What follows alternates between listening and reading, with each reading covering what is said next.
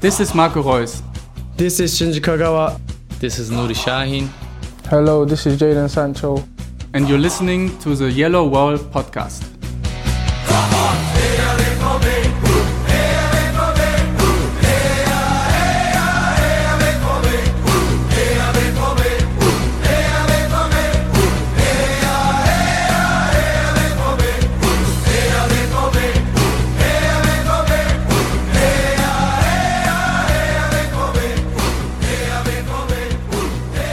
Hello and welcome to episode 389 of the Yellow Wall Pod. I'm your host Stefan Butzko, and today we will talk about Saturday's game against Bayer Leverkusen.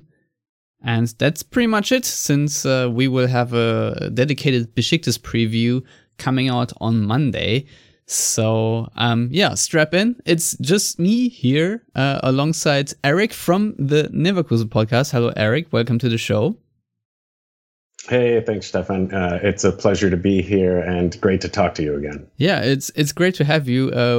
Matthias Zug was supposed to join us as well, but he had a surprise visit by contractors today at his house. So apparently there's so much noise going on right now that he cannot join. So Eric, I'm afraid it's only me you will have to deal with now. But nevertheless, I think we can both quite look forward to what will be a very exciting game. Leverkusen against Dortmund always is.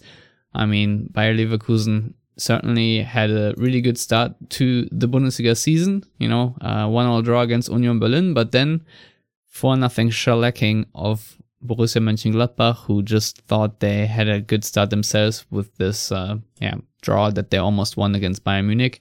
And then you guys had a quite hilarious 4-1 win against FC Augsburg, where the first 3 goals in that particular match, if I remember correctly, were all hilarious. The first 2, I think, by Augsburg were own goals, and then Leverkusen sort of bungled completely another one, which led to an Augsburg goal.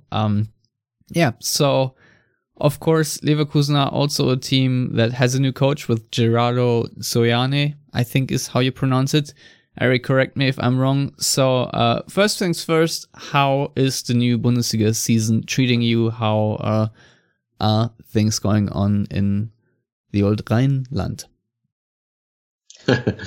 Well, I'm a long distance away from the Rhineland, but I'm in communication with several people, obviously, who are there, other fans, and obviously Leverkusen Pod colleagues. And you're on the West Coast, right? Yes, I'm in Los Angeles. Exactly. Right. So we're talking across the country to one another, if I'm not mistaken, right? That's correct. Yes, I'm in Philly. You're in. All right. The season has started out incredibly well, obviously. The 1-1 draw against Union was maybe a small disappointment, but Leverkusen played that match fairly well, so I don't think there was any reason for fans to get down after the first match. And then, as you say, the Gladbach match was a pleasure to watch, and as I mentioned on our podcast last week, it was physically a real shellacking as well.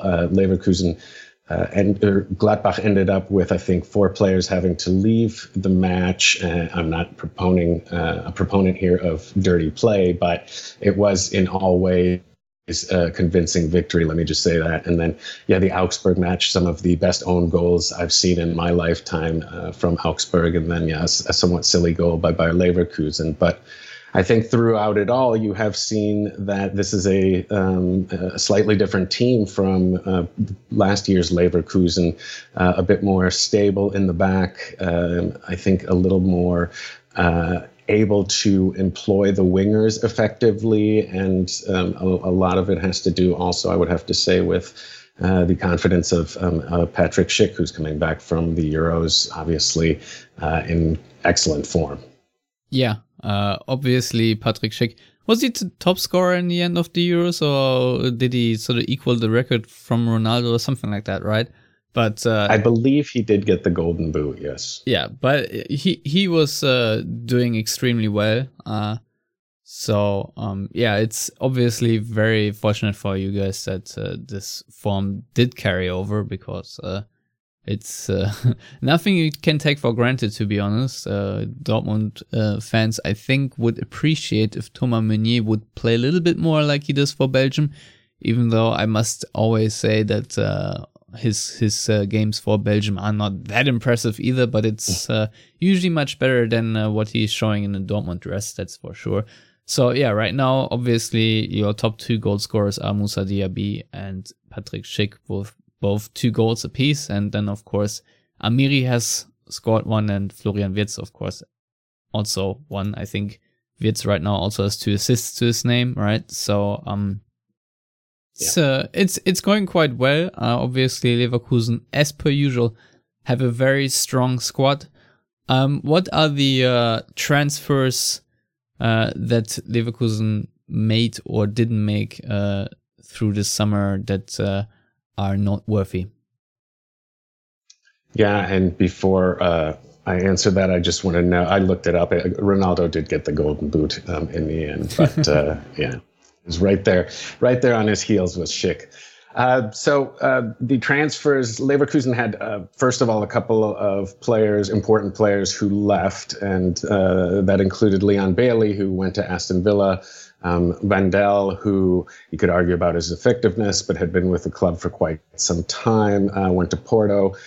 Obviously, the 2 biggest losses were the Bender twins, and certainly I'm sure there's some sympathy from your listeners with regards to at least one of the Benders. That's obviously a really difficult loss. I remember how Dortmund fans reacted when Sven left, and this is having both of them, having a Sven and Lars leaving us, and then also having Sven leave. That's such a almost, there could be a crisis of leadership there with 2 real leaders like that leaving. And that was kind of a concern going into the new season. As far as the transfer market, as far as players coming in, I think Bayer Leverkusen did a really good piece of business. The first player to come, or one of the first players to come, was Kasonu, who's now playing at center back for us immediately, 20 years old. Once Edmund Tapsoba is better, hopefully we'll see a young duo, those 2 as our center backs. Someone who's really impressed recently is Mitchell Bakker, who came from PSG. And tomorrow, I think, will be his first real test. He's been impressive going forward. I think tomorrow he's going to be asked or relied on to defend probably a little more. Another key player, I think, for tomorrow's match, for Saturday's match, pardon me. I mean, for the listeners, it might be tomorrow, so I'm not going to correct you. Robert Andrich came from Union Berlin, and he's going to be another key figure in the match against Dortmund. It's partly because we're missing some central defensive mids. It's also in part because obviously going up against Dortmund, going up against Haaland, you're going to want some physicality, I think, in the center of the pitch there. And I think a large part of his role, Seoane has hinted at this, a large part of his role is going to be that physical nature. A couple of other players, Piero Hincapie, won't be able to play tomorrow. A big get for us was Amin Adli. Actually, who I think came on for the first time last week, and you may see towards the end of the match against Dortmund. So I think a good piece of business. Not big on flashy names or in any way, but I think they did a good job of kind of solidifying some of the weaker areas. And it should be pointed out too, one of the January transfers, Jeremy Frimpong, who is right now playing the other fullback position opposite Bakker, has really been excellent this season thus far, both going forward and actually playing pretty well in the back. And both those fullbacks are going to have their real true test on match day. So we'll see. But very happy with what Leverkusen have done. Yeah, I mean, if you look at the transfer business on the old reliable called transfermarkt.de, you can see that Leverkusen did spend about 52 million, and I think they made about 42 million from the players they sold, including Bailey, I think the most prominent, and then of course Ten Jedwai to Lok Moscow and Wendell to FC Porto, as you already mentioned. And I didn't even know that. How do you pronounce him? Kosunu? Yep. Yeah, that Leverkusen shelled out 23 million for him. And Adli, I think, should be a very interesting player because he comes from Toulouse, right? Ligue 2 team. And might be a good one because if there's one thing that Leverkusen scouts can always pull out is a good winger, I think. That's sort of their speciality, you know. I don't know about central midfielders, to be honest, but I mean, the Leverkusen youth has sort of helped in that regard with, Wirtz and so on. And I think Demirbay and Palacios and Arangis usually are okay players in midfield, but as you already mentioned, I think both can really make it, right? Or can Palacios make it? I feel like one of the three might actually make it, but it's not entirely sure yet. Like Palacios might make it in time, but Arangis and Hincapi, or however you Hincapi, I don't know how you pronounce them. Hincapi, yeah. Both. It looks like both of them are going to be left behind for this match, so to speak. And that's a whole other podcast. But it sounds like yes, Palacios will be there, which will be potentially interesting in terms of what that might mean for the starting lineup. At this point, you would think that the central defensive midfield would probably be Demirbay, and Andrich is for sure playing. So probably Demirbay as well, potentially Amiri, and then Wirtz up front or towards the front in the middle, and Paulinho on the left. But if Palacios is able to play, then you can probably push Wirtz out to the wing. I'm hopeful. I'm hopeful that Seoane has that option at least, if not even to start, at least maybe as a sub. Palacios has been very consistent. He does a lot of the dirty work for Bayer Leverkusen, and kind of I think is overshadowed by much of the rest of the team. But he and Ranguis have certainly formed a pretty decent partnership this early in the season. Yeah, I mean, if you think about how mean especially South American football can get, this is always a good dude to have. Now, obviously, you talked about the potential starting 11, but let's go back a little bit or add to that, however you want to see it, because you do have a new coach, Gerardo Soriano, who is a 42-year-old coach from Switzerland, Luzern to be exact, and he, of course, coached FC Luzern before, and then before joining Leverkusen, he coached Young Boys Bern, so those were the Swiss black and yellows, if you will. What's his coaching style? What is his signature or philosophy? I mean, Leverkusen's stint with Peter Bosch in the end did not end so pretty. You might want to elaborate on that. And then, of course, Hannes Wolf, of all people, took over. So, how did guided us to safety? Yeah. So how did this last season sort of end? What was the reason for Peter Bosch not working out at Leverkusen in the end? And then sort of just chronologically talk us through the new guy. Yeah.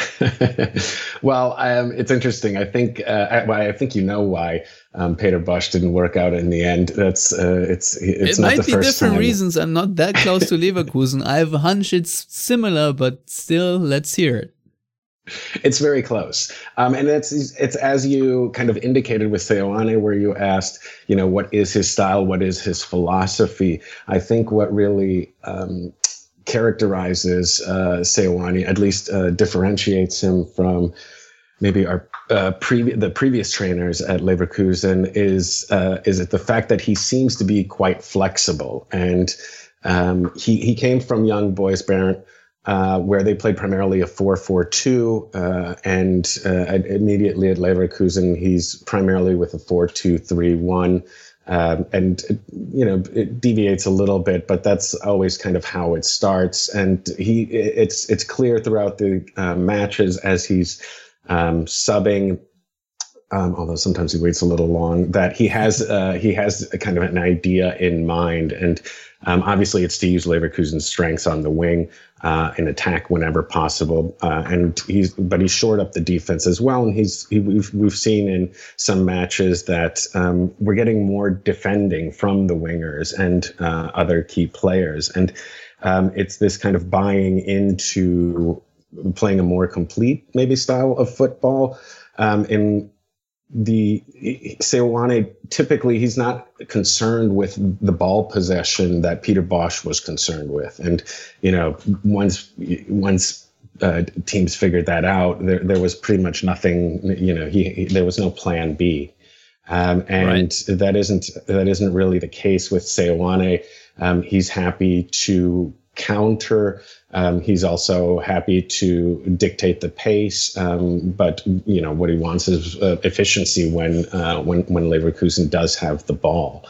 I was sorry to see Bosz go. I really did feel a lot of sympathy and warmth for the man. He's a completely likable dude. But it was very clear that the time had ended. It was very seemingly like a replay kind of how Roger Schmidt went out, minus the drubbing against you guys. But then Hannes Wolf came to steady the ship, and that's, basically all he did. There's, I don't think, anything to distinguish him as a trainer, really, other than, I don't know, being able to talk on a player's level to some extent, and just being, I guess, a steadying voice. But Leverkusen went out this summer, and they obviously took note of the shellacking, to use that word again, that Young Boys gave Leverkusen in the Europa League last year, and decided, they're going to pull like a Bayern Munich and just hire that coach away. the old Bayern Munich trusted scouting system of whoever beats us will just sign. Exactly.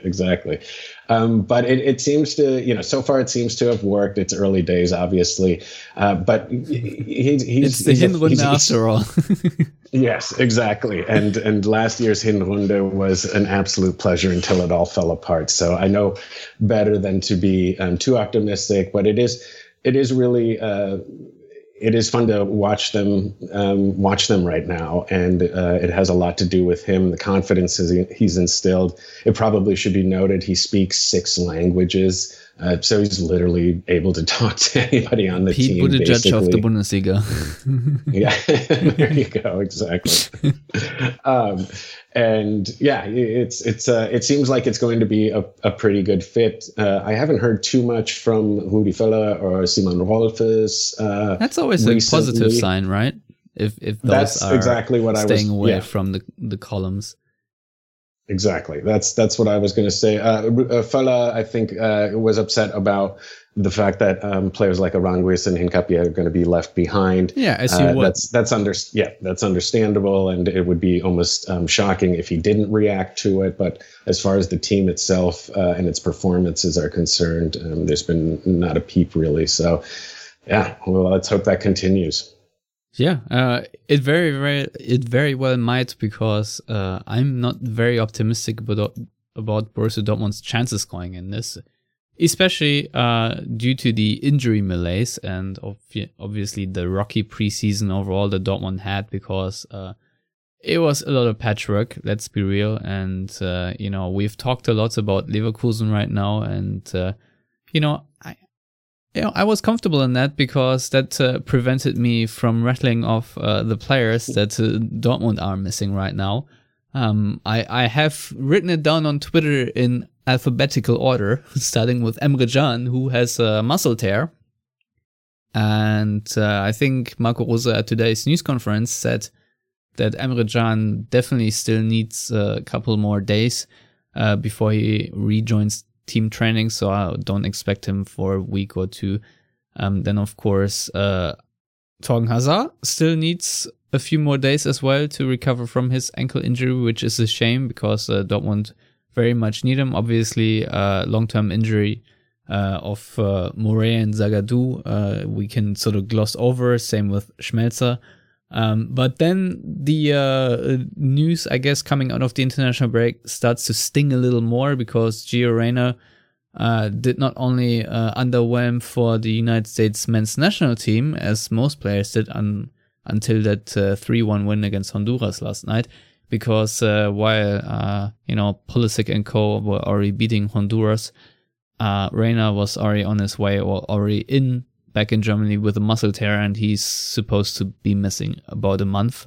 So Pulisic got hurt too, right? Yeah, he did. Yeah, it was a little rough out there.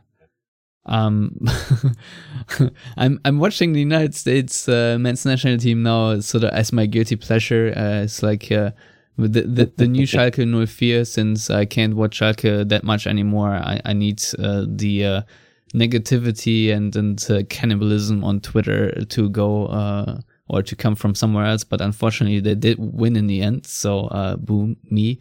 But Reyna is out for a month at least, so that really stinks because Dortmund desperately need him. And of course, continuing to be out is Nico Schulz with, I think he had a muscle strain, so not that bad, but also still a couple of days until he re-enters team training. Steffen Tigges also picked up a muscle tear, so he'll be out for quite a considerable amount of time. I don't think he's a player Dortmund do want to rely on, and since all three strikers, if you count Malen, are fit, that should not be too much of a problem.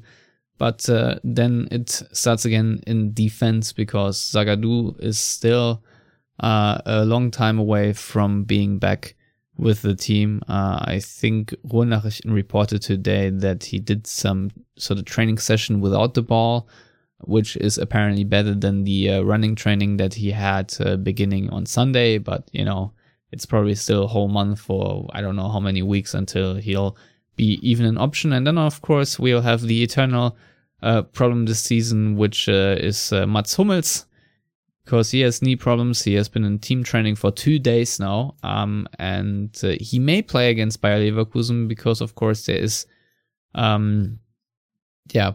always the need for Hummels to be on the field, but I don't know how comfortable I would be with that.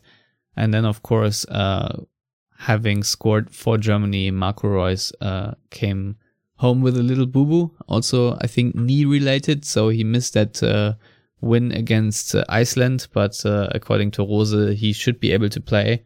And also questionable is Thomas Meunier, who is, I think he returned also with a muscular thing. I'm not entirely sure. I think it wasn't really specified, but he is also on the touch and go. And if he can play, then it would be Paslak again. So there are a lot of players and a lot of patchwork for Dortmund. And I think, sorry to interrupt, I'm Stefan, not done but yet. I think because Dortmund's new signing, Marin Pongracic, apparently has some back pain. If he's supposed to replace Hummels next to Akanji, then he might not be at 100%. But my assumption just is now that he should be in the squad. That little back pain should not deter him from playing. Anywho, go ahead. What did you want to say? Yeah, sorry. No, that was a long list of injuries. I was just going to say, with regards to Meunier and Paslak, I mean, regardless, I think who's there, that's probably where a lot of the Leverkusen attack will. Is it that obvious that this is our weak spot? Yeah, as the rest of the league might also have instructed. Well, what else are you training? Set pieces where you ping the ball to the front post, try to flick it onto the back post? What else are you telling me? That's actually a really excellent question, because one thing we haven't done in years is practiced set pieces. And I know, this is so crazy. Leverkusen, especially with the likes of, I don't know, Baumgartlinger and whatnot, you would always think that Leverkusen are just excellent at set pieces offensively and defensively, but just never quite the case, is it? Nope, it's not practice. I mean, Bosch admitted as much. Like, he who was it, the national team trainer, didn't think it was all that important. But you leave points on the pitch, so to speak, when you think that philosophy. That's a long list of injuries, though. I'm just seeing an article by Bild, so I don't know if I even want to cite that, but apparently Pongracic might actually start as a right back because he was sort of signed as a right back / center back. I mean, he is mostly a center back, but I've been told he can play in that position, so if Meunier can make it, he might start there, and then you have a center back pairing of Hummels and Akanji, and then next to him is, of course, Pongracic, and then on the other side it's good old Rafael Guerreiro, who will really pray that his muscle fibers will all hold together, because he is also injury prone and he hardly had a preseason. So this is sort of all all very scary to me, because I said on previous shows before that I think this season will be injury plagued from start to finish, and we're already hit pretty hard. So is Julian Brandt then expected to get? Yes. Okay, that'll be interesting. Yeah, basically this is the big chance for Julian Brandt, because Marco Rose pointed out today that Julian Brandt had an excellent preseason since he did not go to the Euros due to previous performance issues, and then he was sort of set back a little by a positive COVID test and had to quarantine for 2 weeks. But according to Rose, since he has trained really well in the recent 2 weeks, and when he did play in the games featuring as a substitute, he also did quite okay.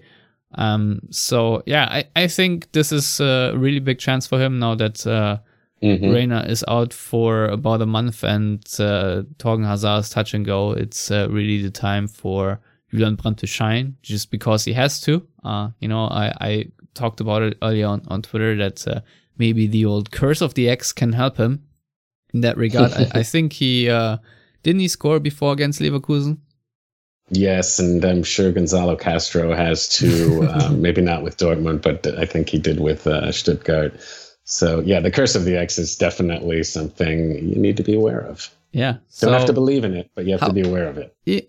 Having someone on the show who obviously followed Julian Brandt quite closely when he did play for Leverkusen. What are you making of his sort of problematic stint, let's put it this way, at Borussia Dortmund right now? It's usually the case that when a player leaves Leverkusen, especially for a rival like Dortmund, that they're kind of, dead to me, so to speak. That makes sense.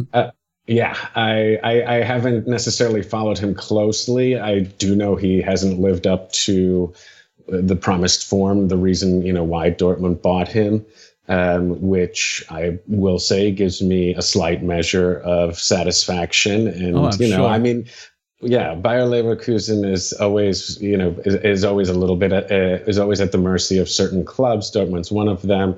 And it's always clear that a player, especially a German player, might make that jump to the Ruhrpott at some point. But it's no less painful. And if you're a Leverkusen fan, you want someone like Julian Brandt to, I don't know, go to England, go out of the country. That's, then we'll, celebrate you. But he still has a lot of goodwill, and he was fantastic when he was at Leverkusen, and always, maybe not quite lived up to expectation, but was always one of the most exciting and certainly one of the most technically gifted players on the team. But like I said, I haven't followed too much since then. And but what I have heard is that he hasn't quite lived up to expectations. Well, I think the biggest deficit, and that was quite apparent when he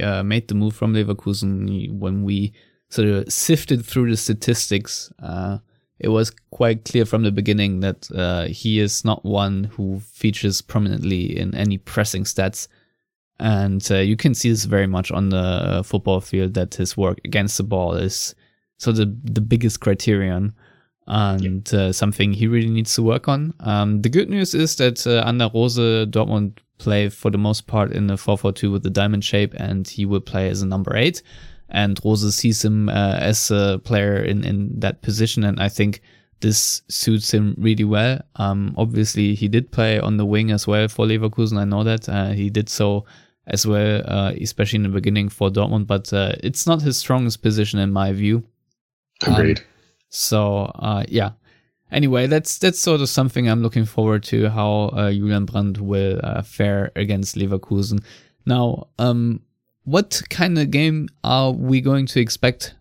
Because usually these games are, between Dortmund and Leverkusen especially, are very hectic, very chaotic, a lot of end-to-end stuff, a lot of high lines and balls over the top of high lines or through balls and whatnot. Do you think we'll have that, or will it be a very cagey affair where both teams will try to secure their own goal first?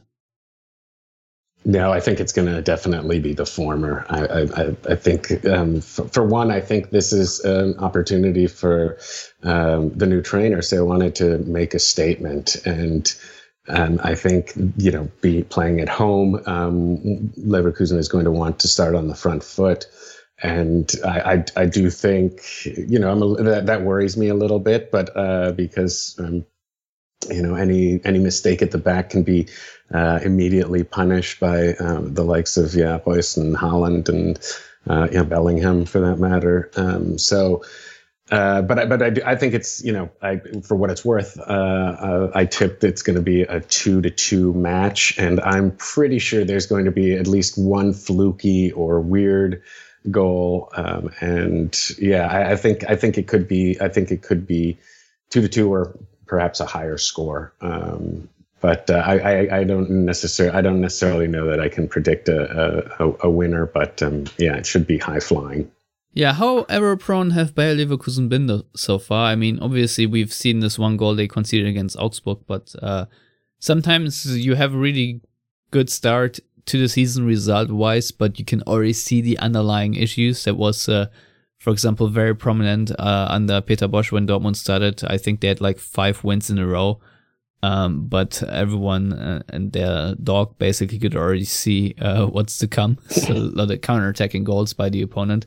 Do you have something, a similar feeling with Leverkusen in that regard? Because I'll be honest, I haven't seen that much of them yet. But from the podcasts that I'm listening to, I'm hearing a lot of positive things about the recent development in Leverkusen. Yeah, I think one thing that Seoane has really managed to do well is bring some stability to the back line. And I mentioned Bakker and Frimpong, who are playing extremely well. And one of the ways in which you can put the other team on the back foot is by having your fullbacks attack and not have to play that defensive role potentially if you do it correctly. I think that. Leverkusen has had the back line, especially, we've given up 2 goals this season in 3 matches. One of those goals against Augsburg, like you had noted, was kind of, weak. So we'll say one proper goal that we've given up. So obviously the results are there in the defense, but at the same time, it's not the case that they've faced Erling Haaland yet. They haven't faced a team of this caliber. Borussia Mönchengladbach, who might have been preseason the team among the first 3 that you would have said, well, that's going to be a real test. Turned out not to be, and it doesn't seem to be the case. It might have been. You just passed it with flying colors. Maybe, and I do think from that match, like I had mentioned earlier, that's the approach we have to take with Dortmund. It has to be aggressive. It has to be, I'm not saying try to injure someone, but as you noted, everybody's on their last ligament and tendon. I'm sure Seoane is preaching going hard on the tackles, at least initially. And that's going to have to be probably part of the philosophy to stopping most of Dortmund's team. But again, there seems to be very little that stops Haaland, and it'll be a real test for everybody, basically, to see how they deal with that. And there's nobody of his caliber that the Leverkusen have faced yet. Yeah, if you try to break Haaland, I may warn you, Joshua Kimmich tried that once and he was out injured. I think he I don't think anybody's going to try to do that. So, Yeah, I remember that. I don't think anybody has nobody has the just pure body to do that. But it's going. But I do think it's going to be physical in other areas of the pitch for sure. Yeah, I definitely agree. It also would be silly for Leverkusen to not do it. Just look at what Hoffenheim did to Dortmund. I think that plan worked quite well. So I would certainly do that as well. I mean, for Dortmund, it's obviously also the biggest test of the season yet. The one in Freiburg, they already lost, and Hoffenheim was an okay, formidable opponent, but they're freaking Hoffenheim. They're like the gray mouse of the Bundesliga. They're always going to be a boring mid-table team that can upset the big teams in the Bundesliga, but that's about it. Bayer Leverkusen is the real rival for the Champions League spots. So, I think a point for Dortmund at the Bayer Arena would already be a very positive result, especially considering this is going to be the first Champions League week. Dortmund play Besiktas on Wednesday, and then they will play on Sunday again against Union Berlin. So it's going to be a very tricky week with 2 away games in Leverkusen and in Istanbul. So, given the long list of injuries and the players that are available, maybe not in their best form yet, I don't really know what to make of this game. And Dortmund are usually a surprise back, especially on the road. You can't always count on them. So if it's a 2-2 draw, as you just said, I think that's a wonderful result for the All Black and Yellows. So I think we can knock it on the head here, Eric, unless you have anything else to profess. No, I think that wraps it up. Very well. Then please tell our listeners where to follow you on the old Twitter, and of course how to subscribe to the flagship that is the Leverkusen podcast. Yeah, thanks for the kind words. You can find all of that information basically at our Twitter. It's at Leverkusen Pod. And everyone's personal Twitter handle is in the bio there, or on a pinned tweet, I should say. So just have a look there. You'll see me, Schnicks B04. And our podcast is basically downloadable from all platforms. And great. Thanks for having me, Stefan. This was a great discussion as always. And I'm totally psyched. Really looking forward to this match on Saturday. Yeah, I don't know. I have some cautious pessimism this time. I don't know if it's warranted or not. We'll discuss it on Monday. And until then, as always, everyone out there, thank you for listening. You can follow me at Stefan Butzko. You can follow all of us at Yellow Wall Pod on Twitter and Facebook. And if you want to subscribe to this podcast, please do that on iTunes, YouTube, SoundCloud, Stitcher, Spotify, Google Podcasts, etc. And if you want to become a patron and support us financially, go to patreon.com/theyellowwall, and we shall be back with another episode to review the Leverkusen match and preview the Besiktas game. Until then, goodbye.